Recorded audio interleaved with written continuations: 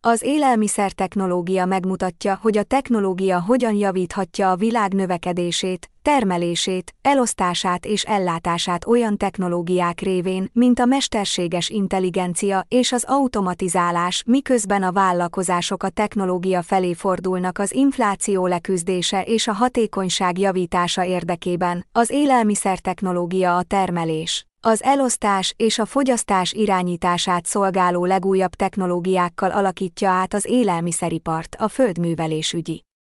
Minisztérium